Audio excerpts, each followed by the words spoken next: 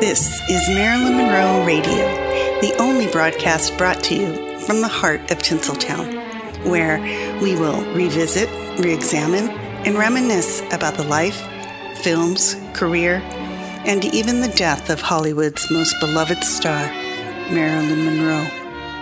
I'm your host, Samantha McLaughlin. Marilyn Monroe Radio is available on iTunes and SoundCloud. Please subscribe, download, review, and share this and other episodes with your friends. I skipped school while attending Pasadena City College.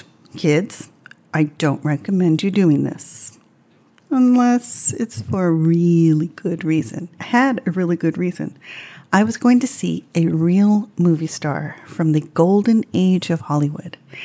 I can't recall the class anymore, but I do remember it as if it were yesterday, what it was like to meet Jane Russell. I'll get back to this in a second. Jane carried herself differently. Stars of that caliber had a distinct air about them. They were altogether a different breed, and oh my God, was she gorgeous. Jane had always been kind to Marilyn's memory, and she never missed an opportunity to compliment Blondel, as she used to call Marilyn. Jane was a Hollywood veteran with some of my favorite films, Underwater, Son of Paleface, Macau, and her favorite, as well as mine, Gentlemen Prefer Blondes. And she took Marilyn under her wing as if she were an older sister. Marilyn was relatively new to Hollywood and lacked the support, with the exception of her makeup artist, Alan Whitey Snyder, and her acting coach, Natasha Lytise. Unlike Jane, who went home every night to her family and friends, Jane was kind enough to show Marilyn the ropes and eased Marilyn's nerves on the set. Gentlemen Prefer Blondes is about two girlfriends, Dorothy and Lorelei Lee. And in reality, the two girlfriends, Jane and Marilyn, also had each other's back when the press tried to stir up a rivalry. They didn't take the bait. True girl power on and off the screen. I read in the newspaper. Oh, newspapers? Newspapers were word written on paper that was circulated to newsstands, supermarkets, and on your doorstep via the paperboy. That's how we got the news in my day. Anyway, the newspaper said that Jane Russell was on tour with her autobiography, Outlaw, My Path and My Detours. She would be at Vroman's bookstore, located on Colorado Boulevard in Pasadena, California.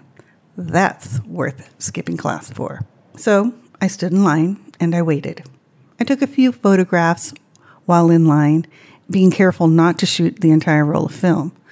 Being a starving student at the time and working nights as a waitress at the Salt Shaker in South Pasadena, I couldn't afford much, but I did get the necessities, such as Marilyn Monroe books and Jane Russell's book. Jane was extremely gracious. I brought another book with me and nervously pointed to a page. And without skipping a beat, Jane said, "I know her." And she put me at ease immediately. She had a way of doing that. She autographed on several pages of my James Spada book and her autobiography, and she even took a few pictures with me. Afterwards, we chatted, and she was very approving and impressed with my archaic newsletters I had shared with her from Marilyn Forever, which later transitioned into All About Marilyn. Living in Beverly Hills, I don't get starstruck, per se. Not because I see movie stars around from time to time. Jane was an exception because they just don't make them like that anymore. As always, enjoy. I get along without you very well. Of course I do. Except when soft rains fall and drip from leaves, then I recall the thrill of being sheltered in your arms. Of course I do. But I get along without you very well. I've forgotten you just as I should. Of course I have. sweeter than. Looking for trouble, won't mind the trouble. If trouble looks like a man, won't mind the trouble. If trouble looks like a M-A-N. If trouble looks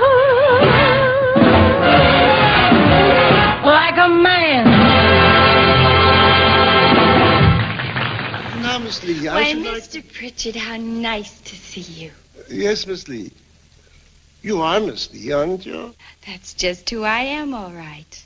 But my friends call me Lorelei. I do hope you're my friend, because I just love to have handsome gentlemen be my friend. Well, my eyes are not what they might be. Have you ever heard me sing? No. Are you sure? Oh, I've not had the pleasure. Why, thank you ever so. A kiss on the hand may be quite continental, but diamonds are a girl's best friend. A kiss may be grand. Hi, Miss Shaw. What are you going to be doing? All right, you guys, keep moving. Mr. Amos Jones and valet. What are you doing? I'm checking the passenger list. Mr. Alfred Lohman and valet. Mr. Eugene Martin and valet. Why the sudden interest in valets? When a man has and valet after his name, he's definitely worthwhile. I'm simply trying to find a suitable gentleman escort for you. Well, don't bother. I've just provided myself with about 20. Dorothy, did you ever hear of a rich pole vaulter? Maybe not, but who cares? I like a man who can run faster than I can. I hate to think where you'll wind up. You're wasting all your time on unrefined persons without any money. Honey, did it ever occur to you that some people just don't care about money? Please, don't be silly. We're talking serious. You don't want to end up with a loveless marriage, do you? Me? Loveless? That's right. Because if a girl's spending all of her time worrying about the money she doesn't have, how is she going to have any time for being in love? I want you to find happiness and stop having fun. That baffles me. You'll thank me someday. Here's a good one. Henry Spofford III in Valet. I remember reading. The Spofford family owns practically a whole state. A big one, too. I think it's Pennsylvania. Well, I guess I could settle for Pennsylvania. Hello there, Mrs. Henry Spofford III. Mrs. Henry Spofford III and valet. He's not going to have anything I don't have. I'll see you later. Don't forget the cocktail party. There you are with Marilyn Monroe. There's with the blonde. Was she good to work with? Yes, very good. How would you describe her personality? Marilyn is very shy. She was a very hard worker, and bound and determined to get ahead. What do you think when you hear these stories now? Even tonight's news I was hearing, I guess it was Entertainment Tonight, they're still trying to figure out what happened, circumstances around her death. Do you think it's better left alone? Or? Oh, when are they going to let the poor girl go? You know. Is that your feeling about the books written about people? Absolutely. My God, if I was dead, I'd want to just go on. In working with Marilyn Monroe, I know in reading your book, you say that all that stuff that the studios or the media people tried to hype a feud between you and Marilyn was not true at all. Not at all. We got along very well. And as a matter of fact, Jane, you must have been a special friend to her, were you not? From things I reading between the lines in the book. Well, I don't know. We didn't get to know each other that well, but we were there every day on the set, and when I found out that she was a little nervous about going out on the set, I stopped by her dressing room and, say, "Come on, Blondel, it's time to go. We're due," and she'd say, oh, all right, Jane, and then she'd get up and we'd trot on the set together. She worked very hard. She always knew her lines and was absolutely determined to get ahead. But then what are all those stories about interminable delays that she would cause? I don't know. That was way later, much later. This was her first big starring role in her first big dressing room on the lot, and she did look to her coach a lot, and she worked with her coach after the full day shooting when I couldn't think of anything. We'd go home and eat and crash, she'd go and work. She was really determined. And, of course, Howard Hawks would see her look to the coach immediately after a take, and he wasn't having any of that, so he finally had the coach put off the set. And she got a little unhappy about that, but she was very sensitive and much brighter than people thought she was. You know, I've thought so many times, Jane, because I've covered films and actors and actresses for a good many years, and I've wondered why it is that a person like yourself now, you've been able to cope with everything that's come along in your life, professionally and personally, and then you take somebody like Marilyn, who couldn't cope, and it ultimately became, you know, just overcame her. Do you have any theories on that? Well, I know in my own case, I was home. I didn't have to leave home and then go to Hollywood. I lived across the hills. I was only half an hour away. And we saw people from studios all around. It was a way of life there.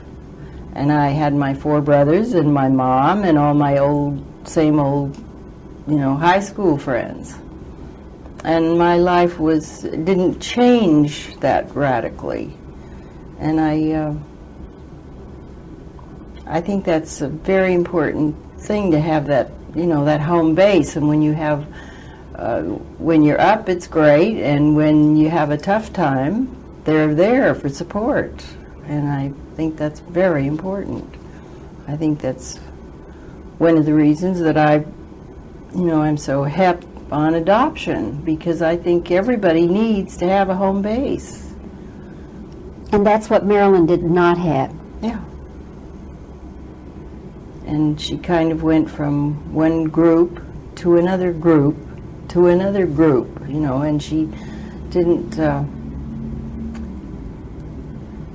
don't think she had very many really old buddies.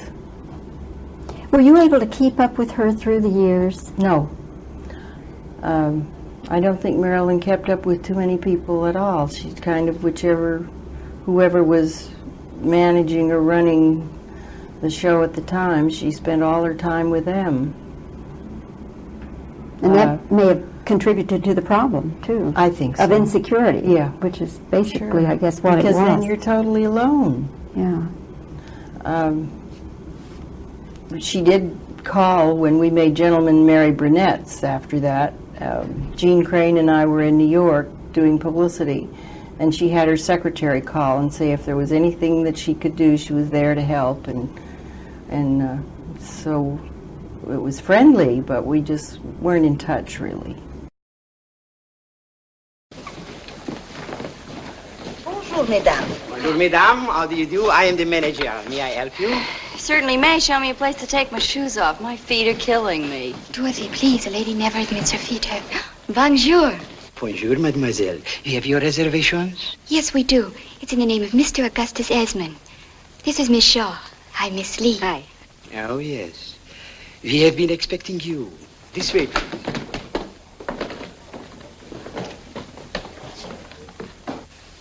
Well. Miss Lee, Miss Shaw. Well, I thought surely in all Paris we could lose you. Madame, are these the persons you were talking about? Yes, these are the persons. Why, Lady Piggy. Beekman. What a pleasant surprise. I dare say. You may proceed, Pritchard. This person is Miss Lee. Miss Lee, I represent the Suffolk and Greater London Insurance Company. Well, thank you ever so. I never buy insurance. Tell it to Mr. Malone. He needs it in the business he's in. What is all this? Young woman, if you return the tiara, I'm willing to forget this squalid incident. Allow me to clarify, milady. Lady Beekman's tiara, which is insured with my company, has been reported as stolen. What's that got to do with us? We've been informed it's in your possession. Is that true? Absolutely not. Honey, why don't you let Lorelei talk for herself? She'll do better than that. She'll sue you for slander, honey. Tell them. Go on. Well, We're waiting. none of your business. Well, I'm afraid it's very much our business. Honey, just tell them you haven't got it. Oh, Lorelei, you didn't. I did not steal Lady Beekman's tiara. Then perhaps you'll explain how it happens to be in your possession. Suppose we say that's my affair. Well, that's one explanation. Lord Beekman knows it wasn't stolen. Ask him. We've already done so, Miss Lee. And? He denied knowing anything about it and departed for the interior of Africa. Piggy wouldn't do that. Miss Lee, are you or are you not going to give back the tiara? I wouldn't dream of doing the same. It's mine, and I'm going to keep it. That remains to be seen. Come, Pritchard. You'll find that I mean business. Really? Then why are you wearing that hat? She had just a tremendous amount of sympathy and empathy and feeling for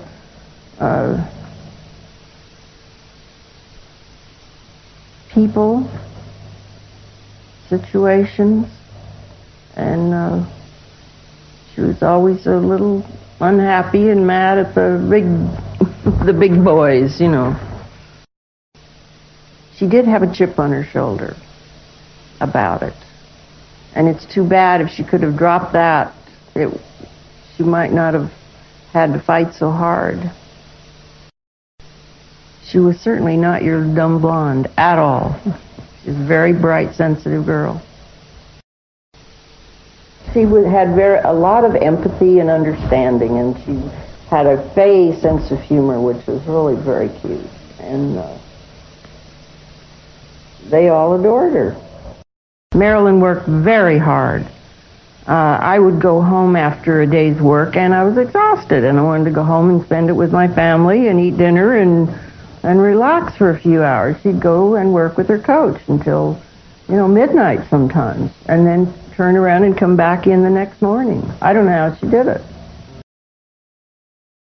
Jane was already a show business veteran when you and Marilyn worked together in Gentlemen Prefer Blondes, but it was one of her first big pictures, I think. What was it like to work with her? Was this lady on time? Was she punctual? Was she a pro? I know you are, but what was she like? Well, I'd been working for a long time, and Marilyn didn't even have a dressing room on the 20th Century Fox lot. She'd already made Niagara, but she didn't have her own dressing room, which is insane. And she got her first dressing room when we did Gentlemen Prefer Blondes. And she was very sensitive, super sensitive. So she got her feelings hurt, a lot. The guys around the studio are not exactly tactful. No, not tactful. And she started being a little bit late. And Howard Hawks was the director, and Jack Cole was doing the dancing. And he really had a problem with the two of us. When I first met Marilyn, we were rehearsing the dancing, and neither one of us were dancers.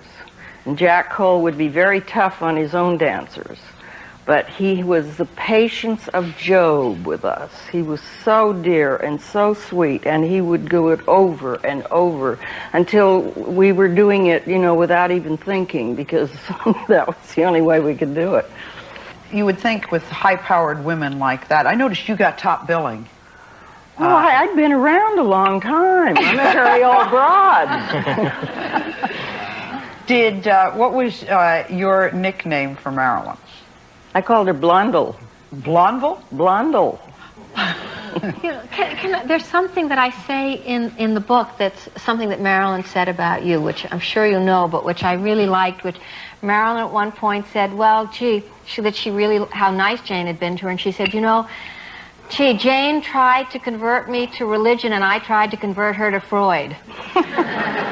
But the strange thing is that one of the things I feel that Marilyn was looking for all her life, and that would have helped her, was not religious, but some kind of spiritual center, something to hold on to. I think you have to have that in life. And she never I certainly wasn't trying to introduce her to religion, because I don't like religion. Or spirit. But it was the Lord. Yes, it was the Lord. Yeah. And we had a group called the Hollywood Christian Group, and Connie Haynes and Rhonda Fleming, Donald O'Connor, a whole gang of us would meet in a home, and we asked different speakers. So after Marilyn and I were working for a while, I thought, well, maybe she would be interested. So one night she followed me out to Connie's house, and we had the to do, and it was a very good speaker.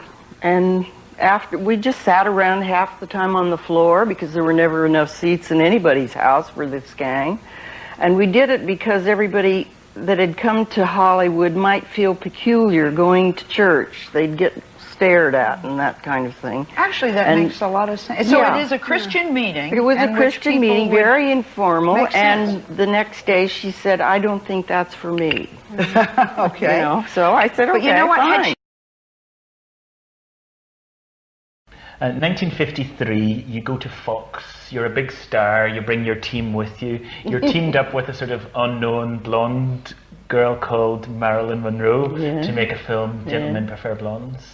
It's understandable and obvious why men loved you in the films because of your beauty, but it's also interesting. My mum said to me, you know, your dad loved Jane Russell, but I loved her too, and women liked you very much in your films, particularly in Gentlemen Prefer Blondes, I think, and it's something to do that, like the scene I've got here. Buddies. Yeah, that kind of buddy protectiveness, and there's Just Two Little Girls from Little Rock, the opening song, when Monroe's doing her bits, there's this look on your face of absolute like sisterliness, which is so sweet and so charming. Little Rock, Little Rock. Oh, she was something else. She was adorable. But she would get her feelings hurt. Now, this is what we were talking about earlier, girls. The one that was playing her boyfriend, after their first kiss, somebody asked him what was it like, and he says, I felt like I was being swallowed whole, you know. Well, she overheard that, and she burst into tears and went running into the dressing room and closed the door, and it took forever to get her out. Now, that's ridiculous. You know, I would just say, you'd be so lucky, honey. But that's what I mean about girls. That they're sort of... See, Marilyn was not raised around boys. Yeah. That's why she needed you, the girl on the team, to sort of make her feel part of it all. There's a big difference if girls have been raised around boys or if they haven't. Marilyn had never had a dressing room before, so they gave her her first dressing room, and she was afraid to come out on the set. She would get there much earlier than I did. I would get completely dressed in an hour, and other actresses would come in anywhere from 5:30 on. And you had to be on the set at 9 o'clock. I would come in at 8, and they would have my breakfast ready, and they would be rolling my hair dry, and I'd be putting I was on the set at 9. Well, Marilyn wasn't there, and she'd been in since 5 or 5:30.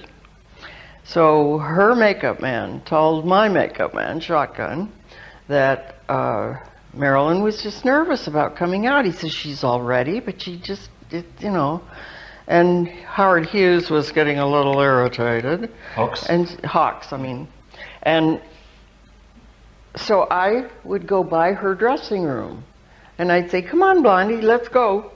You know, it's almost time. And she'd, oh, okay, all right. And she'd get up, and we'd trot on the set. And she was never late. She didn't know anybody out there. And she was working with someone that had made a whole bunch of pictures, you know, and my crew and I were family. Howard Hawks, the director, says that sometimes he would give you direction and then you would sort of translate it for her, and then she would say, oh, right, I can do that. It's almost as if you were his go-between. Is that true? Well, we were friendly. We were very friendly. And I felt like she was a little sister, you know, that you could help along. And the thing was, she had a coach on the set.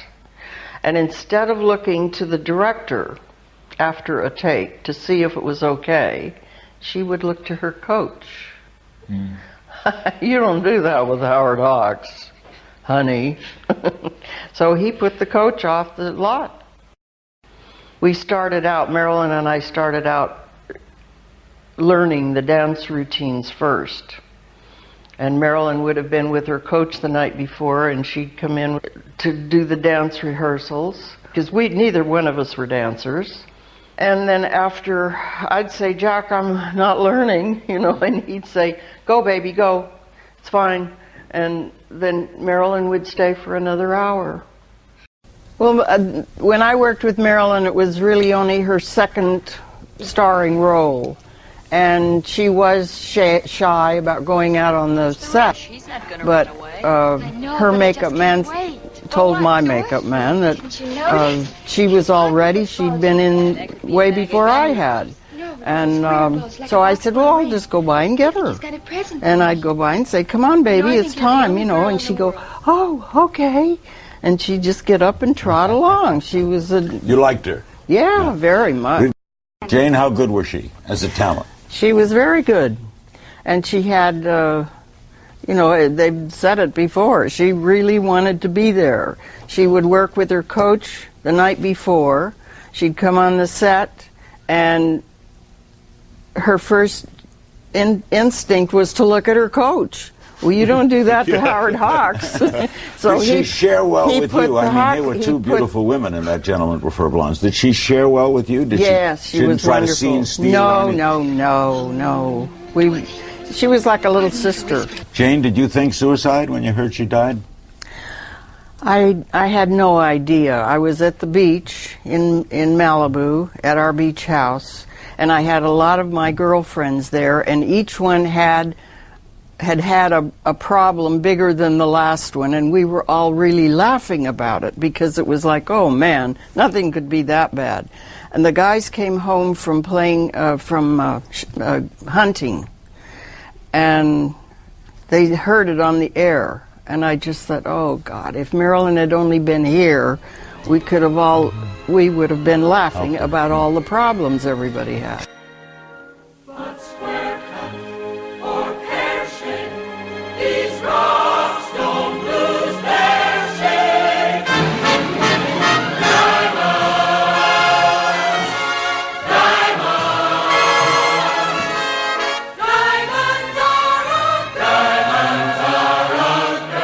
Thank you for listening. Stay tuned to the next show for when we'll have more about our favorite icon. Until next time, cheers.